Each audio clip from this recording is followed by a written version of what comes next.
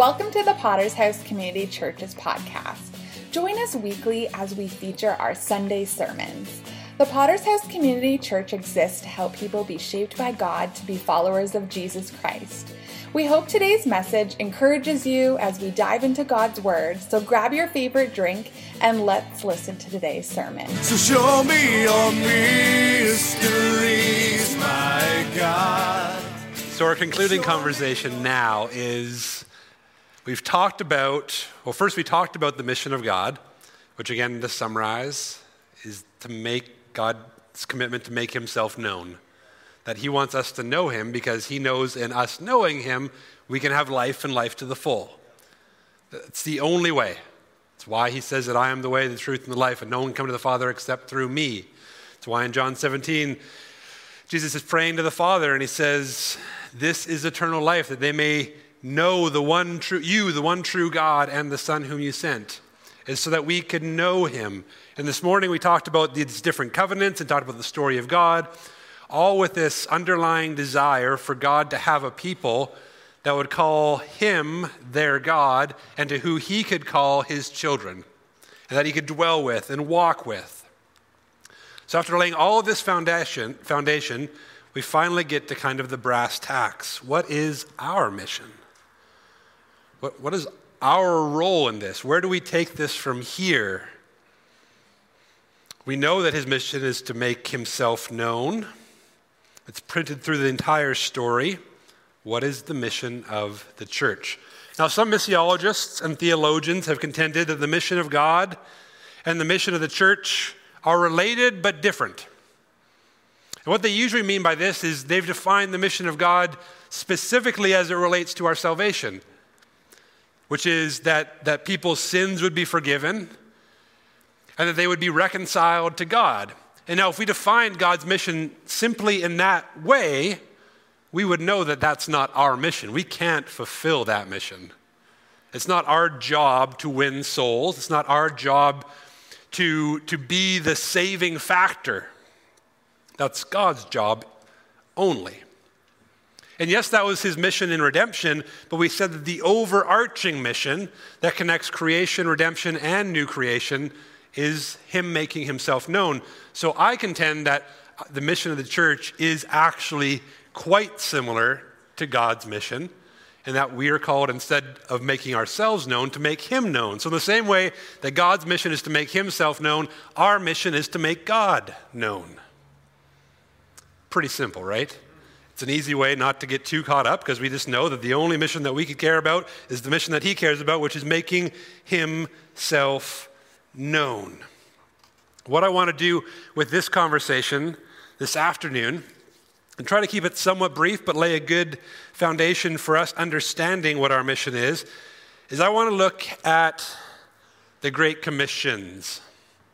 And you're like, Great Commissions. I've heard of the Great Commission, but maybe not the plural Great Commissions. How many Gospels are there? Do you guys know? Well, there's one true Gospel, yes. How many authors authored something that we refer to colloquially as the Gospels at the beginning of the New Testament? The answer is right. It is one and it is four. That's fair. But there's four, right? This room is way too smart for me this afternoon. There are four Gospels. I contend that there are four Great Commissions. There are four commissioning moments in each of the four Gospel writers' treaties and offerings to us to understand who God is and therefore know how to walk with him. And so what I want us to do is I want us to lay a foundation here of what being commissioned looks like as his church. What is our mission? What will shape what we do as mission? All put together, we're going to talk about what it means to be sent with a gospel message to bear witness and make disciples. So like we've been doing all weekend long, we're going to be jumping between different scriptures, but they're all going to be in the Gospels. Let's begin with this idea that we are sent. So if our job is to make God known, the degree to which I can make God known if I am only standing here in this space will be only those that are around me. but we know that we are called to go, to be sent. And so in John chapter 20, verses 21, we get John's version, or at least what I call John's version of the Great Commission. So this is after the resurrection, after Jesus appears to Mary Magdalene. He's now appearing to the disciples in verse 19. He says, on the evening of that day, the first day of the week, the doors being locked where the disciples were for fear of the Jews, Jesus came and stood among them and said, peace be with you. When he had said this, he showed them his hands and his side. Then the disciples were glad when they saw the Lord. And in verse 21, Jesus said to them, peace be with you. As the Father has sent me, even so I am sending you. And when he had said this, he breathed on them and said, receive the Holy Spirit. If you forgive the sins of any, they are forgiven them. If you withhold forgiveness from any, it is withheld. But we see here, Jesus has not only already died, he's resurrected. He's now with his disciples. So similar kind of story that we're going to get to from Matthew, which is the one that we know the most as a Great Commission. But here in John's telling, he says to them, peace be with you. As the Father has sent me, even so I am sending you. Within the church, there are two realities coming together that are going to be held in tension. One is that here in this church, here in the body of Christ, we are called by Jesus to come, all who are weary and heavy laden. We are called to walk with one another and bear with one another, imparting God's wisdom, imparting God's peace and love onto one another, and so creating a community of care. So creating a community of love, all those one another's that we get throughout the New Testament, love one another, uphold one another, bear with one another, all these things, forgive one another. They should be evident as we do life as a body, as a church, because in making him known to one another, we will care for one another. But then there's that tension of not only focusing internally and loving one another and creating a space where we're comfortable being in a loving and nurturing place where anybody can come and feel welcome, we are also trying to expand. And not in like a McDonald's franchise kind of way, but in a way that we are what? Following our mission. Living in such a way to make him known. And so God orients his church. He orients us outward. And as much as we also care inwardly, we're also called to go, to spread, to send, to pray, to walk with others so as to make God known. But if you look at this particular passage, Jesus said to them, peace be with you, as the Father has sent me. And this is one of those recurring themes throughout all of John's gospel, was Jesus following the will of God, following the will of the Father, and making himself as God, the Trinity, known. And so in the same way that the Father is a sending God and has sent Jesus, and therefore a missionary God with a mission to make himself known, he has thus commissioned us. And what's amazing here is that he goes on to say, even so I am sending you. And when he had said this, he did what? He breathed on them and said, receive the Holy Spirit. Now we know that the ultimate coming of the Spirit is laid out for us in Acts, right? At Pentecost. But here Jesus is saying, I am sending you, but I'm not sending you alone. I'm sending you with my Spirit. Again, we're going to see this kind of play out a couple of times in these commissions. There's going to be some recurring themes.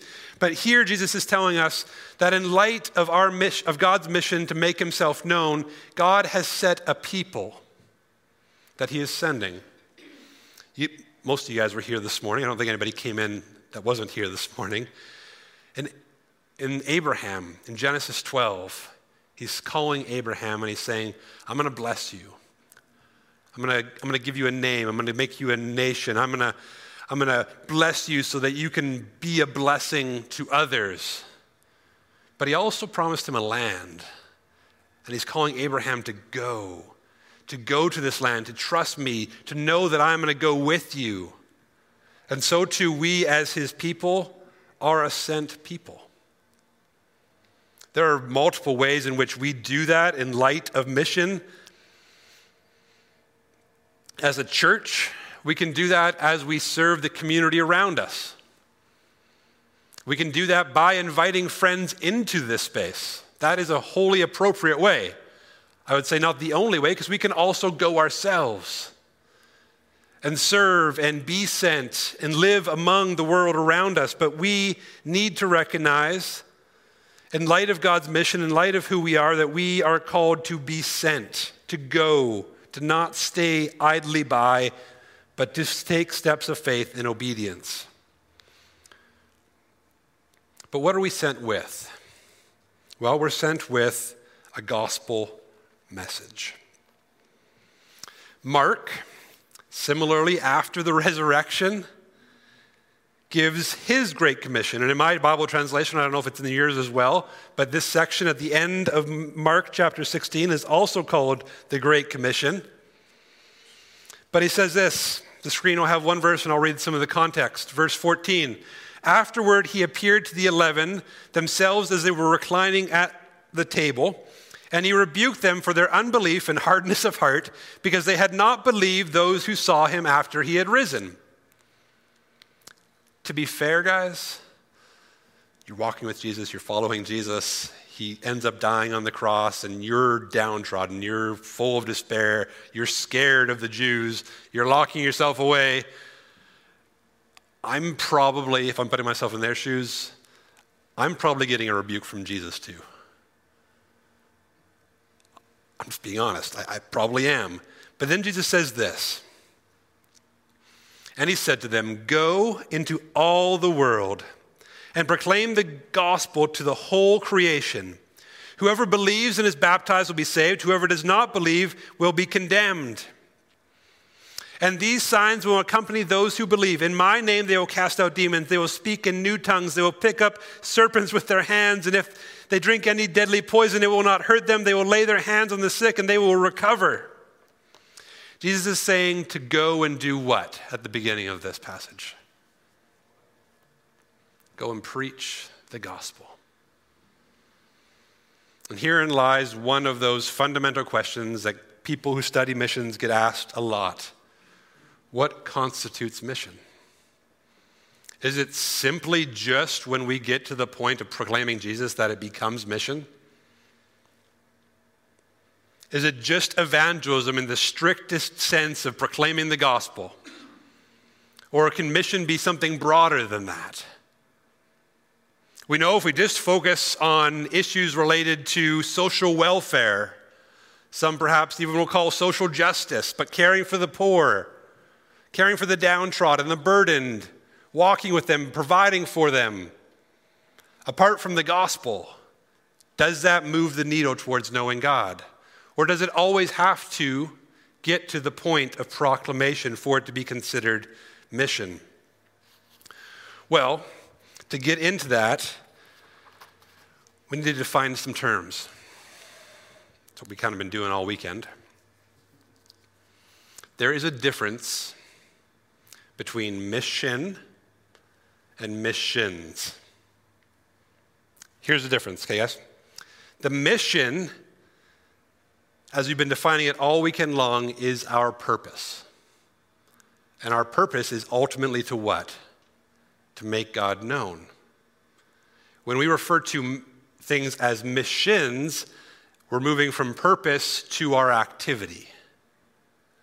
So the missions of the church will look like the activity. It's us putting our hands to the plow in terms of work of missions. But those missions are always done under the guideline of mission, which is our purpose. My contention today is that the church as a whole, looking holistically into the world, its job is to make him known. I do think that we have a responsibility to make him known in such a clear and compelling way that the only way they could respond is to acknowledge Jesus as Lord or deny him, as the Bible tells us. Those that won't be saved will be condemned. But to present Jesus as he presented himself, as sent from the Father, as died on the cross for our sins, as rose again. And yes, we proclaim it with a gospel message, but we also do it by living out a life that shows the world that what Jesus has taught us of knowing him will actually make a difference. So perhaps it's a cop-out. Some have accused me of this before, but the answer absolutely does have to be both. We do have to care for the poor, we do have to provide for physical needs, and we have to proclaim the gospel. We don't have to feel like we have to do everything all at once, but I do believe that we as a church as a whole have a responsibility to live it out and to proclaim it.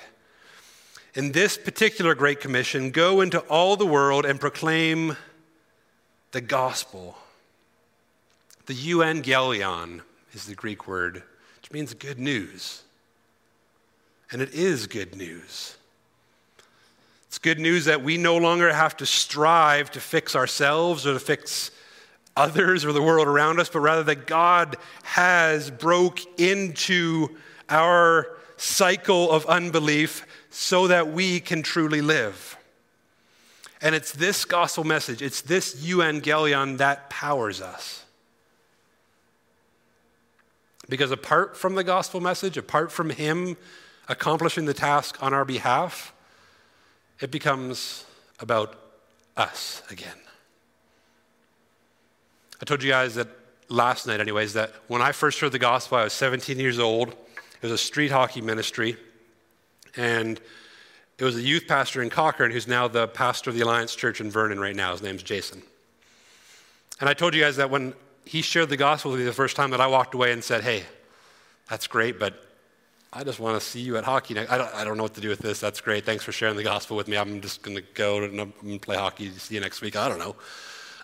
Polite. I was a polite kid, but I didn't know what to do with this. So I walked away. It was literally the next day that I responded to what I had heard from him. It was a Thursday at the start of October in 2001 in my grade 12 year of high school. And so yes, I did respond to it, but at first, I'm sure if I'm sitting in Jason's shoes, and by the way, I've sat in his shoes before where I've proclaimed the gospel clearly with passion and conviction and had somebody look at me and go, yeah, no thanks. So I know what he was thinking, and we've talked since, and so I definitely know what he was thinking as he told me, but it's like, man, did I mess that up? Maybe I did it too soon. Maybe I shared the gospel just too early, or maybe I should have waited a little bit longer, or maybe I should have used a different tract. Or maybe instead of doing it here at a coffee shop, I should have just done it a bit more organically at the hockey thing. Or maybe I should have X, Y, or Z. I've done that. Oh man, I just made a mess of that gospel presentation. But what Mark is telling us here is, yes, this is an explicit command to go with the gospel message, but that gospel message reminds us that it isn't about how articulate I am, how well refined my argument may or may not be, because we ultimately know that people are not going to see God the way that God wants them to see unless God moves in their lives. Now, he calls us, which is part of our mission as a church.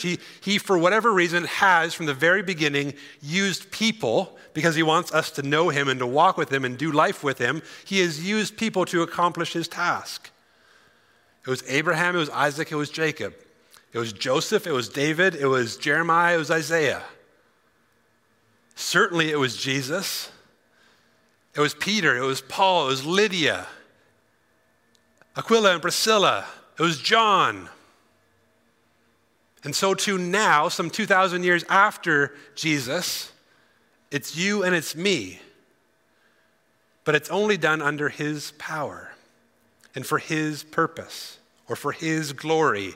And so we are called and sent, as the Father has sent Jesus, so Jesus is sending us to proclaim a gospel message which is about him and not about us.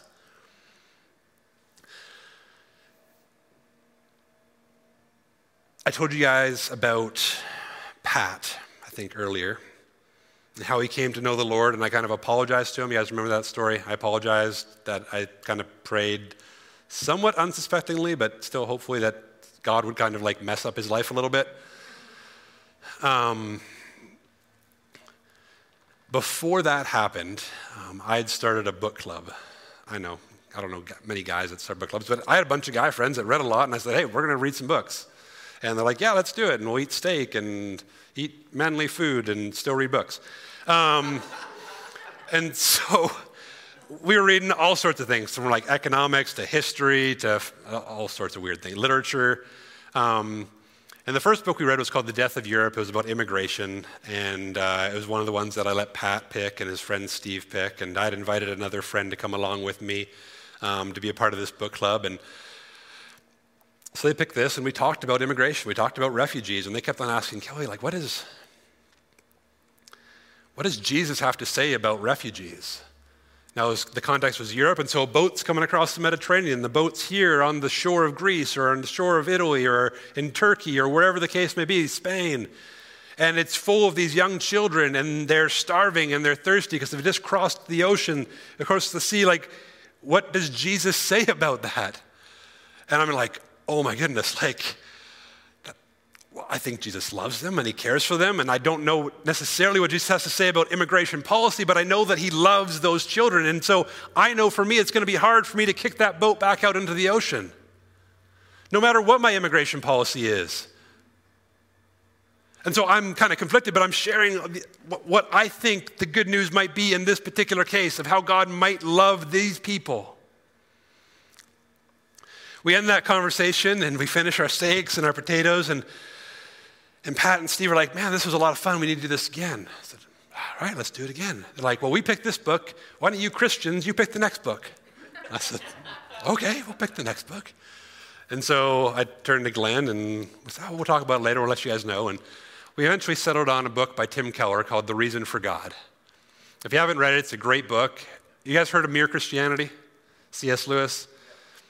I think The Reason for God is kind of more of a modern day Mere Christianity. And so we read this book, and I remember we got the group together, and there's even more this time. A realtor of ours joined in who didn't know Jesus, as well as a taxi cab driver and one other person. He worked at a concrete factory. And they all didn't know Jesus, just me and Glenn, but we're reading this Jesus book. And so I start off the conversation with them by going, and these guys, we all have some of a relationship, largely through hockey, with these guys. And so there's already some level of trust already built here, but I'm still somewhat peculiar in their minds because I'm a pastor that plays hockey. That's weird, first off, but I'm their friend and do things differently than them, so that's also peculiar. But I also want to be upfront with them about the gospel and about my intentions and my hope. And so I just come out and I'm very forward with them. I said, hey, we're about to read this book, and yes, it talks a lot about Jesus, and you guys have already read it, so you guys have probably a lot of questions. I'm going to get something on the table right off the bat. My desire is for everyone in this room to know Jesus. Because, sometimes people are like, well, your only end is for, people to know Jesus. And I'm like, well, yeah, that is my desire. I'll say it right now. I want you to know Jesus. I'm not going to stand here and shove it down your throat. But as we go through this book, I'm going to share what it is that I've learned, what it is I'm seeing in this. I'm going to answer your questions. My hope is that, yes, you will believe in Jesus. But I've learned long ago that I can't convince you to believe in Jesus. I can't rationalize my way into your brain and make you believe.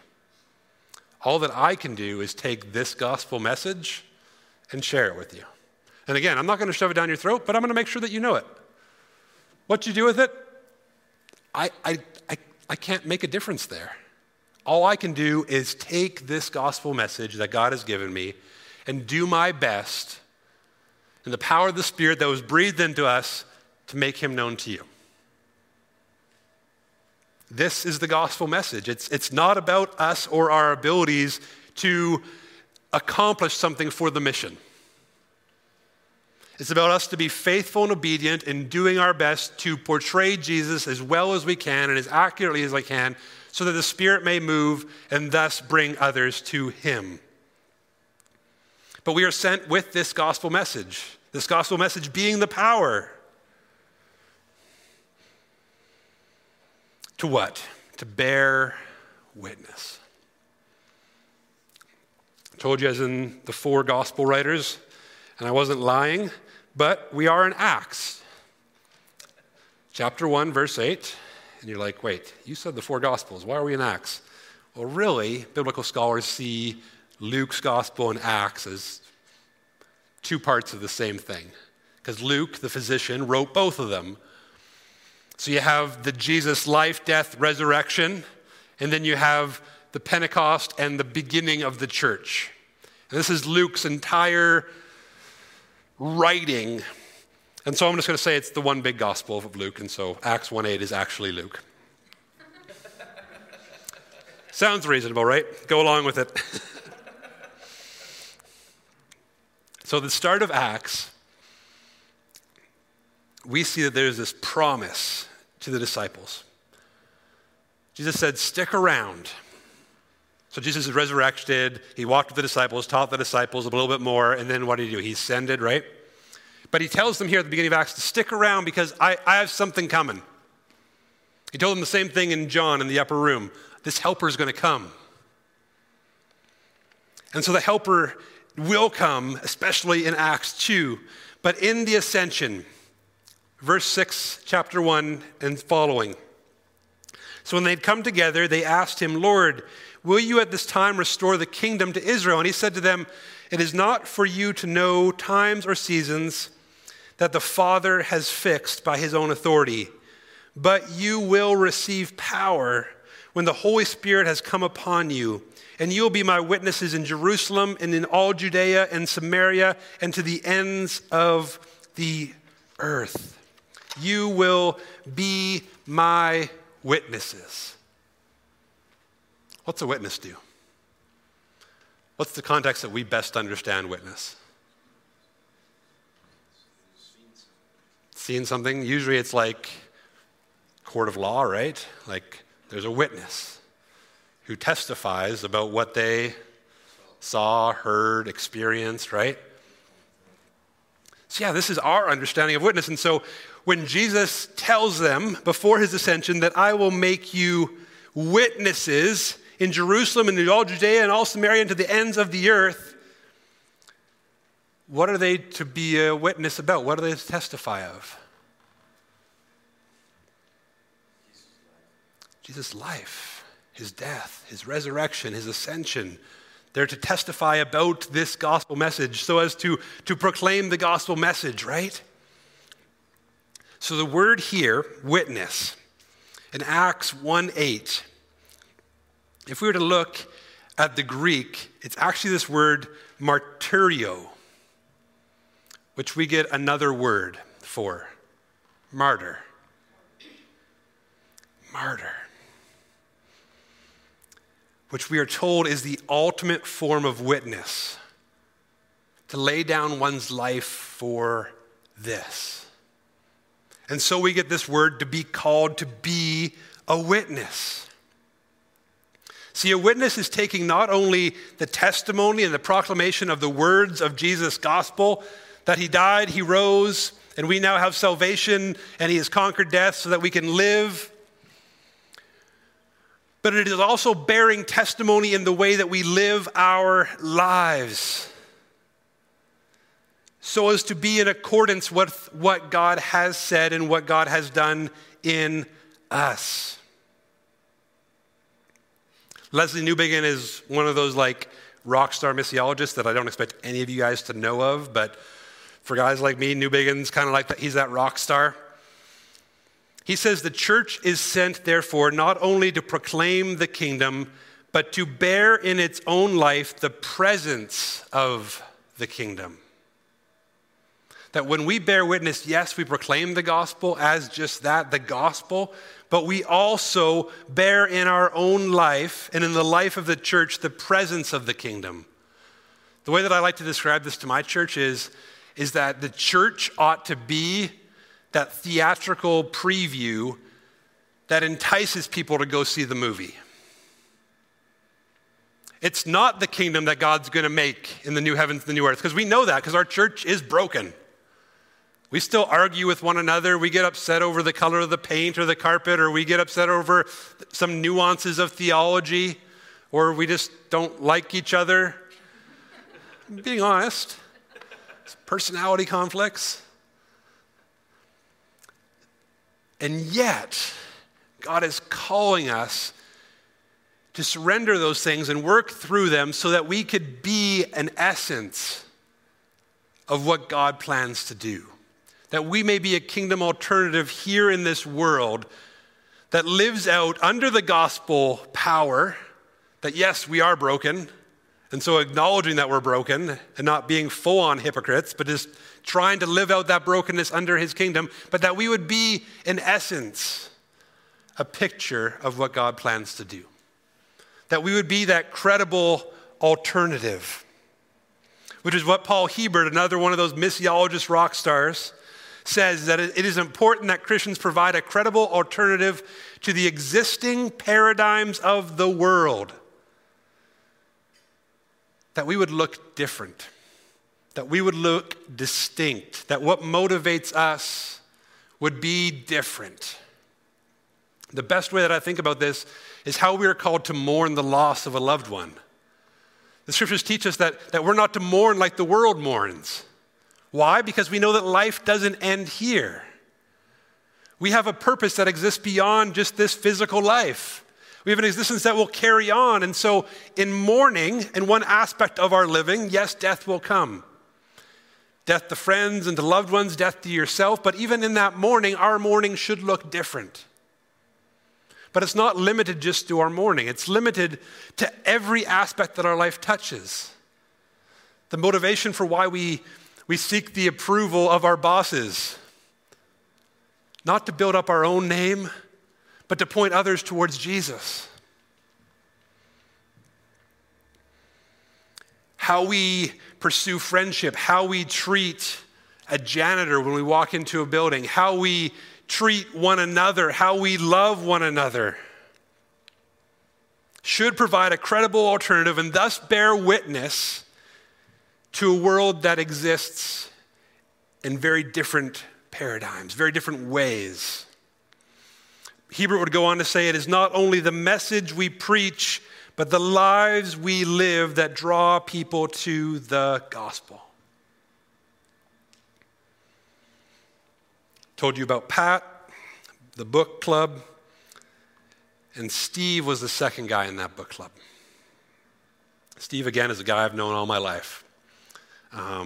We weren't necessarily friends in high school. He was way off the rails. I wasn't a Christian most of high school either, but he was way off the rails. But I remember him when we were young because my mom used to have a day home, and he was in our day home. But this friend of mine, Steve, I hadn't seen him in quite a few years, maybe 7 years ago now. I hadn't seen him in a couple of years. And I'm sitting in a donaire shop in Cochrane. I'm actually sitting with Glenn, who I'd go on to do the book club with. And I see Steve, and Steve walks in to get a donaire, ostensibly, I guess, and he's walking like this. He's about as tall as me, maybe a little bit shorter, but he's like bent over 90 degrees, and he's walking in. And he hasn't seen me yet, but I'm just going to sit there, that's probably Steve, yeah. I wonder what's going on with his back. That's interesting. I'm just thinking these thoughts, right? He gets his food, and he walks around, and as he kind of walks around, he sees me, and we haven't seen each other in a while, and so, he walks over to me, and he doesn't straighten himself up when he gets to me. He's literally kind of bent over like this, and like, hey, Steve, how's it going? You all right? And he's like, no, I got this back thing, and just can't seem to get it fixed. Talked to the surgeons here in Calgary, and it's going to be a couple years. Like, they just, because I'm not in a lot of pain or whatever, this or that, it's just not going to happen. And so what he ends up doing is he ends up going to BC, coming here to Vancouver to get a private surgery. I'm like, okay, well, when's that? He said, well, that's in a few months. It's in August. I said, oh, okay, wow. Oh, man, I don't know what this may mean to you, but I'll be praying for you. I hope that it goes well and that your back is okay and that hopefully you get through this all right. Like, I don't know what else to say, right? Like, I'll pray for you, and you can take that or leave it. And he's like, thanks, man, yeah. And I was like, so what day is it, actually? And he tells me it's like August 21st or something. I'm like, okay. he goes on his way, and me and Glenn finish our meal, and I don't see Steve again for a few months. August has come, and getting ready for the new year. September is about to start, and look at my phone, it's August 22nd. And like one of those spirit moments, right? Like, oh, Steve just had his surgery. Oh, that was yesterday, though. Oh, man. I'm just going to shoot him a text message. So I shot him a text message. Hey, man, I know you just had surgery yesterday. I was praying for you today. Hope the recovery's going well. Shoot me a message whenever you get a chance. Love to hear how it went. Didn't hear from him. A couple weeks, right? Months later, I see him about, and he's walking up straight, and he's tall again, and seems well, and I was like, how'd the recovery go? He said it went great, and we kind of strike up a little bit of a friendship going on and saw each other a bit more often. Eventually, he'd come to the book club, and eventually, like Pat, he would give his life to Christ, and he would be baptized at Tapestry, and at Tapestry, we share a testimony when he's getting baptized, and he hadn't told me this part of what he was going to share, but he's in the baptistry, and he's sharing, and he said, one of the biggest things that led me to this point was my back surgery. I'm like, that makes sense. You know, one of those crisis moments, right? But he's like, it wasn't just the back surgery, it was after the back surgery. He said, out of all of my friends, out of all of my family, everyone that I know, only 2 people texted me after my surgery to see how it went. Only 2. And he said, both of those guys were Christians. And I said to myself in that moment, I need to learn more about what it is that makes them want to text me afterwards. Now, it took a couple years after that, and at that point, I hadn't proclaimed the gospel, but I had begun to make God known to him in such a way that it bore witness to what it is that God had done in my life. Now, if you're hearing that story and you're thinking that's me talking about me, it's not. It's me saying that God can use even small text messages as a missional act towards drawing people to himself, but only when we realize that our mission is, yes, proclaiming the gospel, but it's also living out the gospel in all that we do. Timothy Keller says, put positively, the gospel transforms our heart, our thinking, changes our approaches to everything when the gospel is expounded and applied in its fullness in any church. And in so, that church will look unique. People will find in it an attractive, electrifying balance. He goes on to say of moral conviction and of compassion, but there'll be something about it that will draw people to. There will still be some that will be turned off. We can't control that. But when we live out the effects of the gospel in our lives collectively, and we bear witness as a community together, exhibiting the fruits of the Spirit and not the fruits of the world, living out what it means, that it will be an aroma that is not only pleasing to God, but that will be attractive to others. And in so doing, we have an opportunity to proclaim that gospel to them. Again, not about us, but about proclaiming him. So we are sent with the gospel message to bear witness. And then we get to, the familiar one, Matthew 28.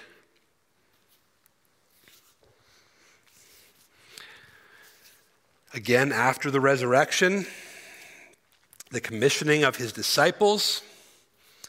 Verse 16 starts with, now the 11 disciples went to Galilee, to the mountain on which Jesus had directed them, and they saw him, they worshiped him, but some doubted.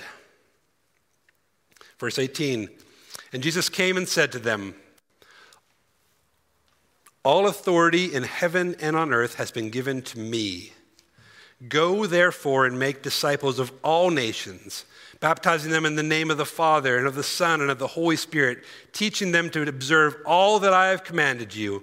And behold, I am with you always to the very end of the age. Now, there's aspects of all the stuff that we've talked about thus far in this. The being sent. It's with this gospel message to baptize people and make disciples, to bear witness. But it's that make disciples that I want to focus on for a moment. It's at the heart of what we are called to do as a church. Sometimes I think, though, we take discipleship and we distill it down to just one aspect of a multifaceted thing. We can have a tendency to make discipleship about imparting knowledge to one another. And in imparting knowledge, we miss the fact that we are called to make him known. So if our imparting knowledge about God ultimately does lead to making him known, then yes, amen. But it's also this idea that in discipleship, it's a life-on-life, holistic modeling of what it looks like to be transformed by the gospel. Now, we can't be transformed without knowing about Jesus, knowing about God, but the true invitation is not to know about God, but to know God. And so as we make disciples, he lays it out for us. He says we go, which is part of that sending, to make disciples of who? Of all nations, everyone. Baptizing them in the name of the Father, the Son, and the Holy Spirit. That's that Trinity thing that I told you to ask Wayne about later. Verse 20, teaching them to observe all that I have commanded you. Helping them know what it is that I, Jesus speaking, have taught you to the disciples. And my favorite part is the end. And behold, I am with you to the very end of the age, a part we sometimes forget in our rush to make it about us and what we're doing for God. We are reminded that he is going with us. He is empowering us to make these disciples.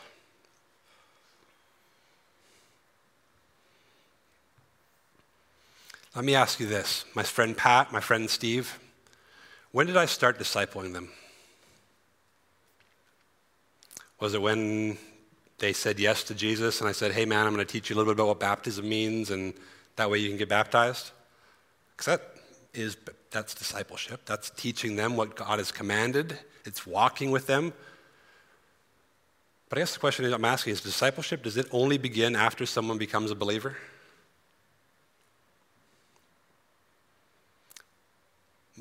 My worry is that sometimes we see evangelism as pre-Christ and discipleship is post-Christ. Evangelism is what we need to do to lead them to the point of the cross, this inflection point, then they make a decision, and then we start this discipleship.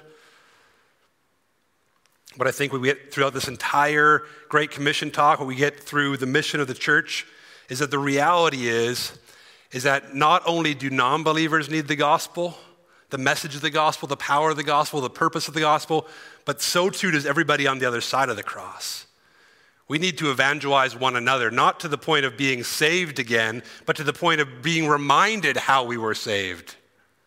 Because we too easily default back to our old way of either thinking that we need to earn the salvation again, or what I had to learn the hard way. I was always okay with the fact that I knew I didn't earn my salvation, but I had to get to the point where I didn't have to merit my salvation either. As if like my salvation was on a layaway plan from Kmart back in the day. Like, okay, I've been saved and now I got to pay it off piece by piece throughout the rest of my life to show Jesus that it was a good choice to save me. I was always okay that I couldn't earn it. But I did fall into the trap that I needed to merit it. But I need the gospel on this side of the cross just as much as my friends on the other side of the cross. Maybe not just as much, but need the gospel the same. But discipleship, of teaching people what it means to follow Jesus, of modeling what it means to follow Jesus, that happens, yes, after the cross. Yes, absolutely in our church. But it also happens before. It happens with those text messages to Steve. It happens with those conversations with Pat as we drove from Calgary to Victoria back in the day. Discipleship happens the minute that we start rubbing our life up against somebody that doesn't know Jesus. We begin to model for them what the kingdom looks like here on earth. So the mission of God is to make himself known. The story of God points us to God, points us to the Son, points us to the Spirit, and allows us to understand our identity as being sent with a gospel message to bear witness and to make disciples. For me, the way that this has played out practically in our church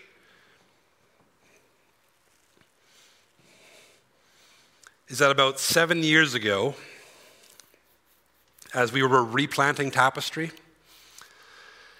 from a church in Northwest Calgary to a church in Cochrane with about 20 people. You guys know a little bit about replanting here in Potter's House.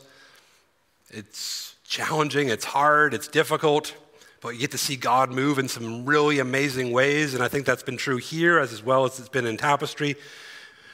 But we decided to kind of crystallize what our mission statement was going to be as a church.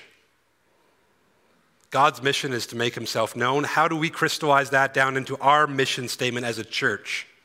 And so we came up with this. We borrowed it from a friend of ours that was in North Carolina, tweaked it a little bit, but largely got the idea from him, so I can't take too much credit for it, but it encapsulated everything that we wanted it to. And it was that every man, woman, and child would have multiple or repeated opportunities to hear, see, and respond to the gospel. Again, every man, woman, and child having repeated opportunities to hear, see, and respond to the gospel. If you're like, maybe I've seen that before, I think our convention has adopted that as our national convention's vision about a year or two ago. Again, wasn't from us, it was from somebody else, but it was kind of, we're in this together now. But I'm going to tell you guys why I like this, kind of as the conclusion to our Grow Conference. Hopefully as an inspiration, a coalescing, a crystallizing of everything that we've heard this weekend. Why I like this, why this is the foundation for mission, for me and for our church. 1, every man, woman, and child. Who does that include? Who does that exclude? No one. Everyone. It includes everyone. Every man, every woman, every child. What is it doing? Well, it's providing multiple or repeated opportunities to what? To hear, see, and respond to the gospel. Do you guys remember how many days it took for me to respond to the gospel? It wasn't immediate, but do you guys remember how many days? 1 day. Heard it on a Wednesday, responded on a Thursday. I remember going home, telling my parents. My parents were like, "You have lost your ever-loving mind." We fought bitterly. My mom did not like what was happening at all. And we began to fight. And so I was like, I don't know what to do with all this. Towards the end of that year, end of grade 12, my brothers were wrapping up hockey, and my mom was kind of fed up with fighting with me too, and so she laid out an ultimatum for me. About 6 months after I became a believer, she said, so long as you live in this house, you don't go back to church unless I'm convinced that what you're saying is true by going to your church for 4 weeks. She said, I'll go to your church. I'll do it for 4 weeks. But you have those 4 weeks to convince me. And it wasn't faith, it was teenage angst that took her up on this ultimatum. I promise you that there was zero faith in it at all. It was just me being a stubborn teenage boy. But I said, deal, fine, great, grand, wonderful. But I said, if you go, you got to do the whole meal deal. You got to go to Sunday school and you have to go to the church service. And she said, fine. You guys want to guess how many weeks it took my mom before she made a profession of faith? 1 week. Heard the gospel Sunday morning, got invited out to coffee by a lady named Kathy to Tim Hortons on Monday. She gave her life in that Tim Hortons on Monday. But it had taken about 6 months at this point to get there. My dad thought now me and my mom have lost our ever-loving minds. Fast forward some 10-odd years, and my parents will eventually be divorced, and the family's a little bit shaken up and broken. My dad gets cancer, and it's through a cancer diagnosis that my dad does eventually give his life to the Lord. But it had taken him 10 years, and how many times people praying, how many times people sharing the gospel with him. So when I say every man, woman, and child, meaning everybody, having repeated opportunities, what I mean is I don't know if my sharing the gospel is going to result in immediate fruit, kind of like it did for me. I don't know if it's going to have fruit in the way that it resulted for my mom. 6 months. I don't know if it's going to have fruit like the way it did with my dad almost a decade and on his deathbed before he makes the profession. And I don't know if it's going to have the fruit that my friend Ryan, who still continues to reject Jesus today. I don't know, but I have been called to give as many opportunities as possible to as many people as possible, and not just me, us as a church, for people to what? To hear, see, and respond to the gospel. Hear it? Yes, the proclamation of it. See it? Yes, it being borne out in our lives, and respond to it. To decide whether or not this Jesus is to be found wanting or not. But to make a decision either to reject or to accept. And what are they accepting or rejecting? Not me as the messenger, not our church and all of its programs and all of its mission and all of its stuff. It's not what they're rejecting or accepting, but they're accepting or rejecting the gospel of Jesus Christ. Our mission as a church is to provide as many opportunities to as many people as possible to know the one true God and the Son whom he sent. This is our mission. This is how I've come to define it for our church and for our network, so that we can align ourselves and our activities in such a way that we could see every man, woman, child have these opportunities. We can't save them. We don't even plant churches. All we do is this. And we let God do the rest. And so it's become a rubric for us. So it's become a value for us to live this out. And the crazy thing is, it changes the way that we see mission. Because if it's every man, woman, child, can you do that mission just as Potter's House?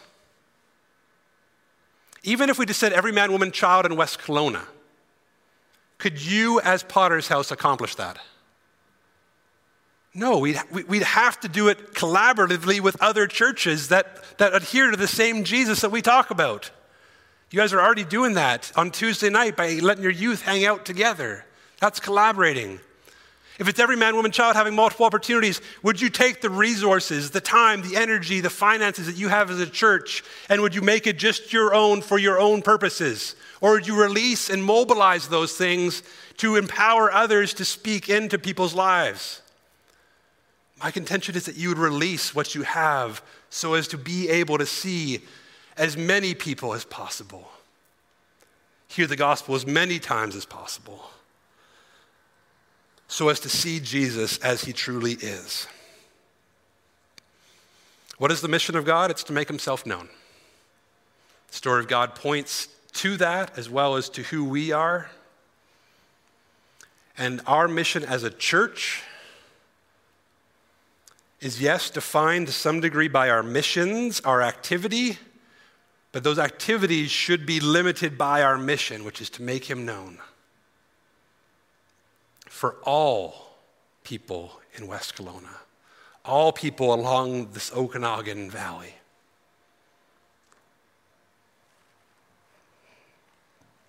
God began in creation by wanting to make himself known. The scriptures tell us that he will ultimately make himself known. We are told that every knee will bow. One way or the other, he's coming back. Our job between now and then is to provide as many opportunities as possible to as many people as possible to hear, see, and respond to the gospel. Let's pray.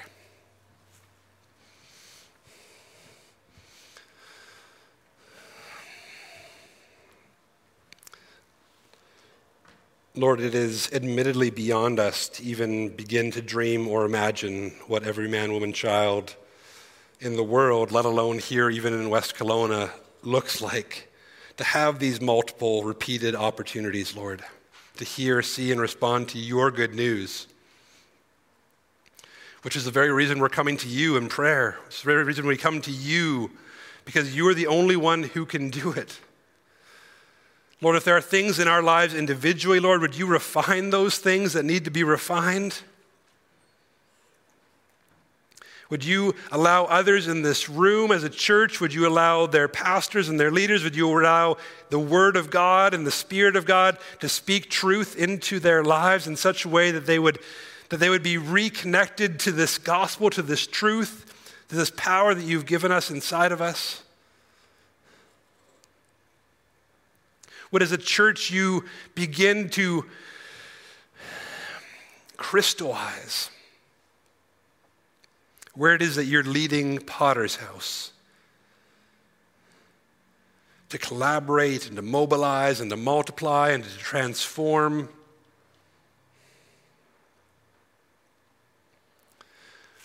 Lord, all that we seek and all that we ask is beyond ourselves, Lord.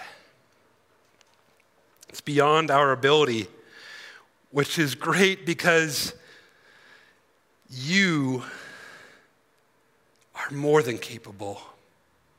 And so now to him who is able to do far more abundantly than all that we ask or think, according to the power at work within us, to him be glory in the church and in Christ Jesus throughout all generations, forever and ever.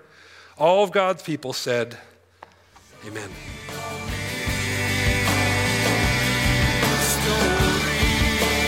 Thanks for tuning in to today's episode. Feel free to subscribe to our podcast, leave us a review, and share with others. If you'd like to learn more about our church, you can visit our website at www.potterschurch.ca, or you can connect with us also on social media. Tune in next week for a brand new episode of our weekly sermon series. We hope that you have such an amazing rest of your day.